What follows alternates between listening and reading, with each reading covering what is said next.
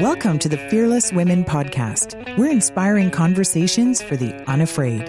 I'm Janice McDonald, founder of the Beacon Agency, author, and global champion for women. Why am I making this show? Because I want to share the inspiring stories of women leaders in business, arts and culture, politics, and more with all of you. Hear how they've chosen to go forward and be bold and make the world a better place, even when it wasn't easy to do. Subscribe now wherever you find podcasts. Hey, everybody. I'm Janice McDonald. Welcome to the Fearless Women Podcast. Guess what? I have a new book coming out on March 3rd. It's called Fearless, Girls with Dreams, Women with Vision. It's a collection of inspiring true stories and includes my next guest, Jennifer Stewart, president and founder of Syntax Strategic. She's a regular commentator on CTV, CBC, and 1310 Radio. Welcome to the show, Jennifer. Thank you for having me. I'm so excited to be here. Yay. And fearless listeners, we know you're listening from all around the world, including USA, Ireland, UK, Australia, and so many more countries. So thank you. Now, please show me some love. Go online and pre-order your copy of Fearless by Janice McDonald at Amazon or chapters.ca or wherever you pick up your favorite books. It's just in time for International Women's Day. All right, Jennifer, tell us first about Syntax Strategic. When did you start it? What are you up to? It's growing. It's growing. Yeah. I started the business when I was 25. And I guess you could say I've got kind of entrepreneurial blood. Both my parents were entrepreneurs. And I was doing well. I was climbing the corporate ladder. I was a director of communications. I was making great money, but I just wasn't satisfied. And I was taking on these kind of side projects and thinking, there's more here. And I loved the billing process and, looking at a profit and loss sheet for my freelance work at night. So I just kind of thought, I'm going to do this. I never had a master business plan. I very gracefully quit my job and my employer was my first client. And it kind of... Which says a lot. Yeah. About your abilities. You can do things with class. Yeah. And I always think if you're authentic and honest with people about why you're leaving, they get it. People are really understanding. Mm-hmm. So started my business at 25 and really just had this vision of kind of doing things on my own terms. I never had a grand business plan, which is, I'm sure everyone would tell me that's not the way you should do it. I never dreamed of, having revenue over $1 million, of employing 10 people. But as soon as I got my feet wet, and I know you get this, Janice, I loved it. I love business. I love being strategic. I love going to pitch that client. Yeah. You've got a big pitch today. I've got a huge pitch today. After this, I'm flying to Toronto. Happy. Super excited. Yeah. So it kind of started organically. It's grown organically. And now I have a vision. So I have 10 employees at Syntax. We work with clients in Canada, clients internationally. We do media relations, public relations, digital, which is huge these days. So big. And we really try, I keep coming back to the word authentic. We try to be authentic. And I want to be strategic, but I also want to be nimble. People don't just want a strat plan. They want you to execute. They want you to drive things forward and pivot when you need to pivot. And I think that's been our kind of value proposition that, if you want me on a file, I'll be on your file. Right. I will crunch it out. I will come meet with you. I can talk at the executive level and I can go train your digital team. And it's been a lot of fun. So how has your leadership style evolved as you've grown? Not only, Absolutely. In the business, but the size of the business and the complexity. That's a great question. And it's something I often reflect on. And I've come to realize I'm only as good as my team. And I know that sounds like a cliche, but it is so true. We've got such a team of strong women that I want to empower. I am not a micromanager. Mm-hmm. So if you're on my team, you can't. Right. You've got too much going on. I want to empower people. Right. And on the flip side, that means, when you don't have the right team, making those hard decisions and having those hard conversations. Right. But right now we've got a team of stellar women. They are, experts in their own field. They produce such great work that I honestly feel like I learn from them. Great. And it's my job to inspire them, to coach them, to give them some tips. And to also bring in systems into the business. So we don't get overwhelmed. Mm-hmm. We can apply a system to a client and it works, but then you can also think outside of the box. And just really also, and I think this is critically important, your people outside of work. Mm-hmm. Work is a passion, but I've got mothers on the team. They've got hobbies, they've got partners, they've got interests, and making sure, particularly for an agency, that I don't burn people out. Mm-hmm. And I think that's easy to do. critically important. There's so much work. There's so much work. And I've always said, you treat each client like they're your only client. And if you have to bend over backwards, we do it. But we've also gotten to the point where we work with the clients we want to work with, that see our value, that treat our team well. We had a client last year. Which is mutual. But we had a client last year, we decided not to work with them again because there wasn't that mutual respect. And, you can get away with a few instances where, you're given 11 p.m. requests and you need them turned around for 4 a.m. But you really want a client roster that respects your value, that respects your work ethic, and that you really deliver for. Right? Those and is kind aligned. Of aligned. Yeah, absolutely. That totally makes sense. Robin Sharma, author, Canadian leadership guy, once said, beneath every excuse lies a fear. Practice being fearless. Tell me about a time when you were fearless. I think a time when I was fearless, I was 26, and I had a client ask me to come in-house. They were a great client, and I had this kind of, road in front of me, and I could go left or I could go right. I could go in-house, I could have a great career, or I could continue my journey as an entrepreneur. And I remember kind of weighing the two options, and I had just started this journey, and I had just gotten a little bit of proof of concept, and sitting there with my husband, who's been an amazing support. And he looked at me, and I had butterflies in my stomach, and he said, Jen, you can go in-house and you'd be great anywhere. You could be the president of that company in 10 years. I've got no doubt. But if you don't continue down this path, you're going to regret it. And I just hired my first employee. So, we've got a payroll, you've got all the unknowns. And I declined the job offer. And I just remember it's not even being fearless. Fearless is, I love that word, but it's seeing fear and walking right into it and having that little feeling in your belly that it's a bit nerve-wracking, but you're just going to do it. And you're going to take that risk. And if it fails, and you're going to pick yourself back up again, and you're going to keep going. How do you handle criticism? I used to handle criticism poorly, to be quite honest. In my 20s, I don't think anybody's good at it. I had thin or skin. seeks it, but yeah. And I think over the years, I've grown thick skin. You become a lot more comfortable with who you are as a person, your choices, and I hold myself to really high standards ethically. I want to be able to sleep at night. So sometimes I'm not making the best revenue generating decision, but I'm doing what's right for my team or what's right for my family or what's right for the long-term growth of the business. So, I think always sticking to kind of those ethics is critically important, and being okay at the end of the day with your decisions. I love that. So you are on CBC, you are on CTV, you're a regular commentator. How did you because women are always looking for, how did she do that? So how did you get ready for it? How did you pursue it? And what have you learned? No, that's a great question. So the opportunity came to me to go on CTV. And I remember, and he's a dear friend, Don Martin. And I remember sitting beside him on the first show, and he looked over at me and said, let's see how this goes. And, it was a great opportunity because I thought, I'm going to prove everybody wrong here. And I nailed the first. Did you feel people weren't in your corner? It's not that I didn't feel people weren't in my corner. I felt like I had a lot to prove. Right? It's because like self-imposed or? Self-imposed. I think I constantly have a bit of self-imposed. You got the opportunity. You have the opportunity. And I think even from, starting a business at 25, being a female, I feel like I always have to prove people wrong or prove my skills to people. And I've done that, but I want to be the best at what I do. So I remember he said that to me, and I just kind of thought, okay, Jen, let's do this, right? That internal dialogue, let's go. It's so important. And now I view every television segment, every media opportunity as a chance to show my expertise, to show my strategic thinking, to show my depth on a specific issue. And I really look at it as an opportunity. And I really look up to, and I know she's a friend of yours, Arlene Dickinson.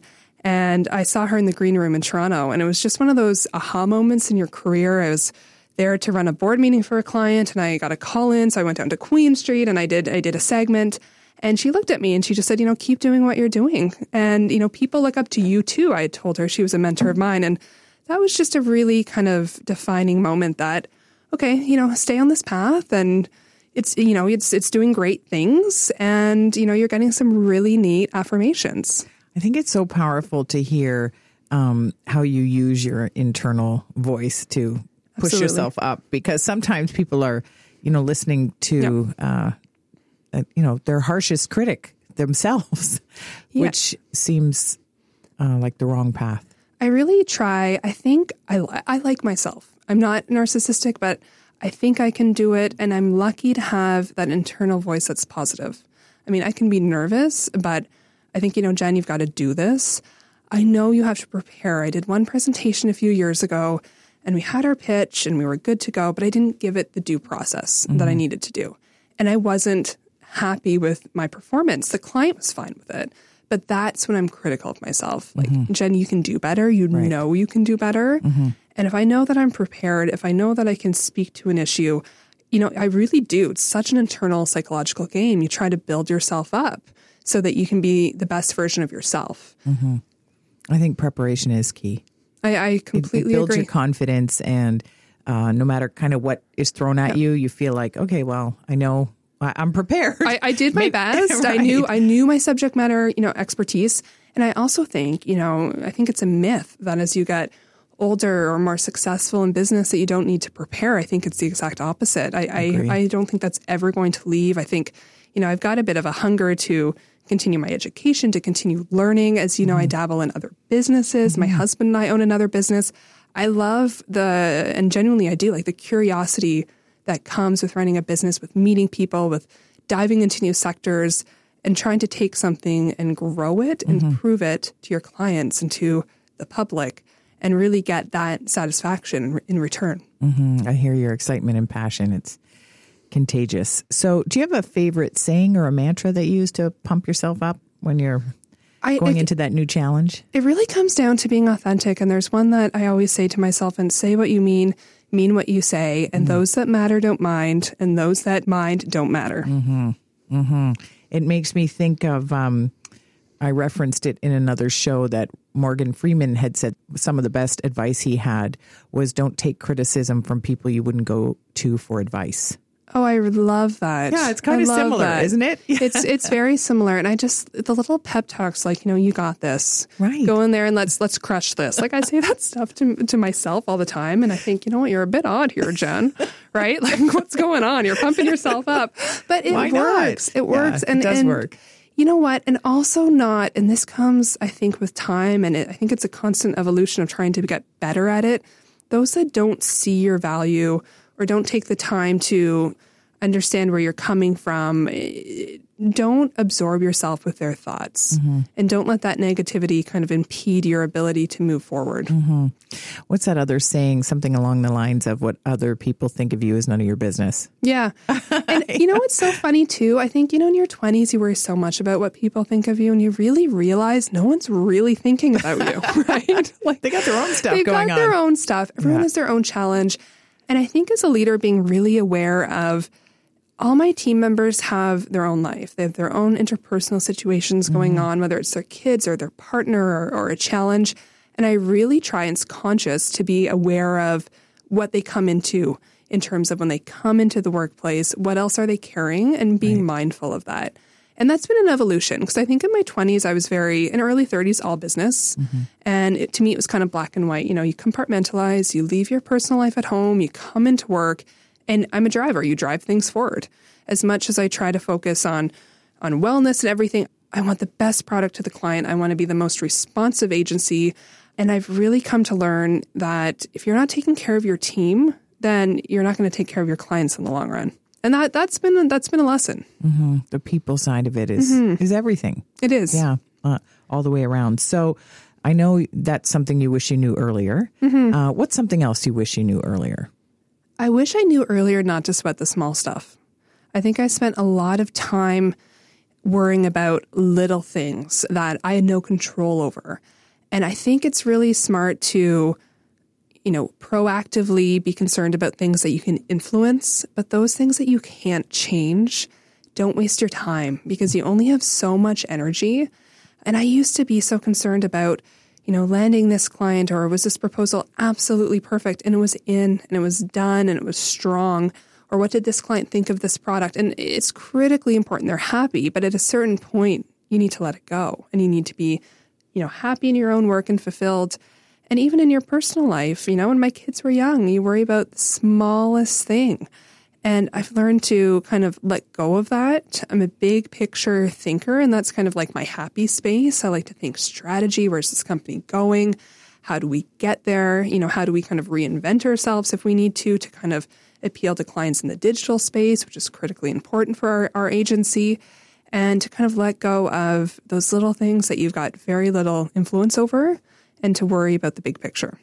So take me back to the 10-year-old you. What was that girl like?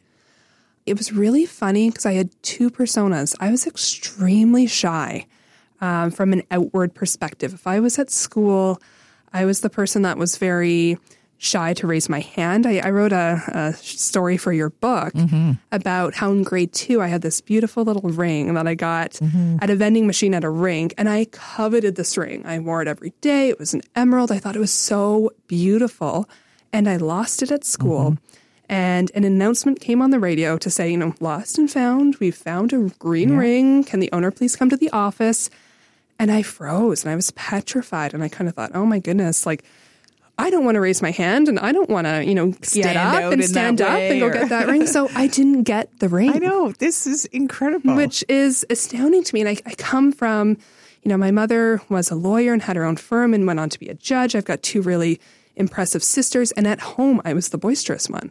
I was the, comedic relief. I was the one that had a book of jokes. I had nicknames for everyone. I was not shy in my own setting, but I really wasn't comfortable in my own skin, not from a body image perspective, but just from a who am I perspective until I was probably mid-20s. And that calling really came with business.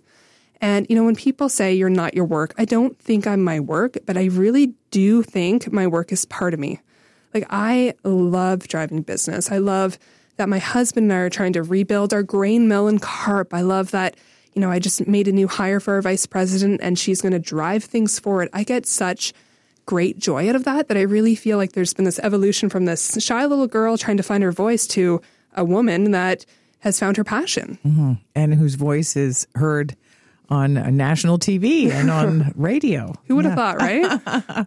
Probably your mom. Yeah, my mom saw that in me and was pretty adamant that I went to journalism school and that was my choice, but that my calling was telling stories and interacting with people. And she always, believed in me and had me come out. She was organizing the Judges Conference in Ontario, and I would come as a university student and help organize it and work with her colleagues and delegate sessions and kind of got to be, put into action and see that side of the world. I felt a calling. Absolutely. So where'd you grow up and who was your best friend? Are you still connected to your best friend? I grew up in Renfrew, so the Ottawa Valley. And my best friend, they were my siblings. I have two sisters. Nice. I have a brother. We had a good core group, but to be quite honest, I never quite felt like I fit in Renfrew. It was a very small town back then. We didn't have the 4-lane highway. We were very remote in many senses. It was very remote. It was a town of 6,000. My dad was a business person, so he was quite present, but he traveled quite a bit. My mom was the local judge, so in high school you'd walk down the halls and you'd see somebody and they'd make a comment to you that your mom just put me in juvenile delinquent court. So it just felt very uncomfortable in a small town. And I met my best friends when I went to university. Oh. And I met my husband when I was 19, and he's my best friend. So it was a great place to grow up. It was wonderful from an outdoors perspective. Our family was close-knit. But as soon as I hit the high school scene in the Ottawa Valley, where you go out every Friday to Saturday and you go to the bush parties, it wasn't me. So I fast-tracked high school. I did 2 years in one, and I got out. and I don't regret it. And you did describe yourself as a driver, so we can see that even as a younger person. Yeah, no, exactly. You were at it. Mentors, champions, have you had them? So you talked about the influence of your parents, but outside of that? So my first agency job was at Enterprise Canada, and the CEO of that company is named Barbara Fox. And she is just incredible. So she took me under her wing, and she acts with such composure and calmness, even in the face of adversity. And I took so much away from working with her. I just recently wrote her, actually, and just said, thank you for your mentorship. And thank you for being, such a guiding light in my career. Because I saw a woman in the heart of Toronto leading this growing agency who always took time for her team members and took time, I was 23, to sit down.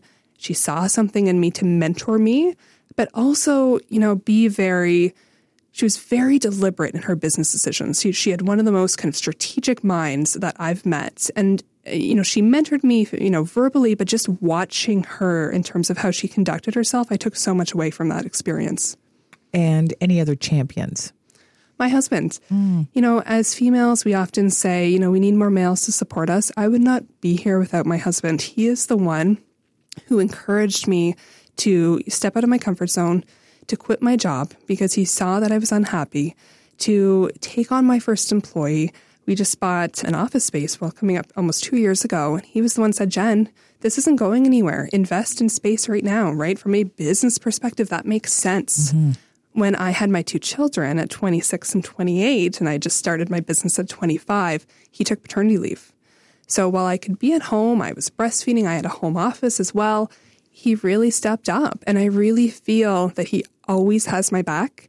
And we're that odd couple that can be in business together. I mean, it's not always pleasant, but he supports me and he sees my vision and he really sees how passionate I am about it. And, I really do think that, a lot of women need that support, whether that's their husband or a best friend or somebody just kind of pushing them, because you do get that little voice in your head sometimes. And as much as you want to be fearless and you want to project that braveness, you sometimes need somebody pushing you to say it's okay. And if you fail, you fail. Mm-hmm. And I would think not only the pushing, but knowing, and it sounds like you have that soft place to land at the same time. I do. We live in Carp and my office is in Carp. My children go to school 2 kilometers away. And while I fly to Toronto about weekly, we come home, we've got this little ecosystem where we don't necessarily need to commute. We have a great peer group, wonderful friends, and that's where I really let go. And I think I need to be cognizant of not burning out and having that kind of safe space where you're you, whether you're Jen in a business suit or Jen in your, sweatpants at the end of the day, whatever, that people get you. But I also think, one of my biggest challenges was I struggled with a lot of guilt when I became a mom because I was very committed to being a wonderful mother and to being present. And I think that was self-imposed because you have this strange divide, and I think it's amplified by social media about how do you be a working mom, let alone an entrepreneur, and a mother. Both full-time jobs. Both full-time jobs and both equally merited whatever decision you make. But I really struggled with how do I find that balance? And I've come to realize for me, and it's different for everybody, I am such a better mother when I'm fulfilled. I love being a mom. If this all went away today, I'm completely satisfied, but I love working and coming home and having just done a segment on something that's breaking in the news cycle. And I come home and I get to sit on the floor with my kids and I get to kind of play both of those characters, if you will. And that really satisfies me. But letting go of that feeling of, oh, you're not doing enough here or you're not doing enough at home has been pretty rewarding. Mm-hmm. And not easy to do. You have to give yourself permission. So digital technology, you spend a lot of time, as you've mentioned, rethinking your business in terms of how to help clients in that way. How are you approaching it when you think about kids and screen time and, how do you bring it back to that? Or even your own screen time? Because, of course, to your point, you're commenting on breaking news, etc. How do you balance it to make time for strategic thinking? And it's really hard to do. So I set time allowances on my phone last year for Instagram, for Twitter, for my email, because I was constantly on my phone. I'd come home and I'd be scrolling, and some of it's completely mindless, but you almost can't stop. And I kind of looked at myself from an outside perspective and I said, Jen, you're not responding to a crisis here. You're not emailing a client. You're checking what's breaking in the news cycle. So I do check my phone too much. I will be fully upfront with that, but I've put time constraints on my phone and I'm really cognizant of not being on my phone when my kids are up. So that kind of hour between 6 and 8:30 when I'm home and they go to bed, I put it down. I will check my phone because if my clients need something, I want to be responsive. Right. But it's being aware of that. And I've taken the phone out of the bedroom because I'd wake up and I'd check it in the middle of the night. It was a little crazy, to be honest. And I would check it first thing in the morning before I did anything else. So I've set kind of self-imposed restrictions while making sure that I still feel like I'm being responsive to people. But it's also a balance because I love knowing what's going on. I absolutely love it. I love it's checking. Important for your work, it's too. important for my work. So it's finding that balance where it's still healthy and you're setting an example of how to effectively use technology, which I think is going to be critical for our children, and also still being plugged in. Yeah. And what about when you think about advice for ambitious women when they're thinking about digital and brand and, you know, if they say, I want to be like Jennifer Stewart and be a commentator, et cetera. How do they, what's the strategies that you would recommend people consider? I think be very cognizant what you put out there. Know what your brand is. You know, you see so many people put out images that don't reflect their personal brand. And I may sound old school, but that's going to live on the internet forever. And you are what you project. Perception is reality with clients, with peer groups, with mentors. So just be very aware and put less out if you're not sure of what that brand looks like, and take the time to kind of look inward and figure out what that brand is and what are your values and what drives you. And then make sure that what you put out into the internet reflects that. And I think you can be authentic, but you can still be strategic in how you harness that personal brand. And that's something that I talk to, girls about all the time. Like, this is going to live forever. And I know at this stage in your life, you're not focused on your career or what that's going to look like, but you should be cognizant about it and be aware that, this might have an impact, and you need to be careful about who you want to be and what your values are. Mm-hmm. And it can change, not necessarily your values, but who you are is evolving, and you may not be able to imagine that current picture might be a problem later. No, it's true. And it's not to say necessarily think inside a box. You can be creative, you can be authentic, you can be out there a bit, but just be aware of how that's going to be perceived by others. Mm-hmm. And that's a balance, because you don't want to be overly concerned about what others think about you, because you don't want to kind of funnel that thinking, but you also want to be aware of your brand and what you say and what you do and how you conduct yourself. I really do believe if you look at branding, it's not a facade, it's who you are. And I feel like you're on this continuous journey. I love to read, so I'm always trying to What are you reading right now?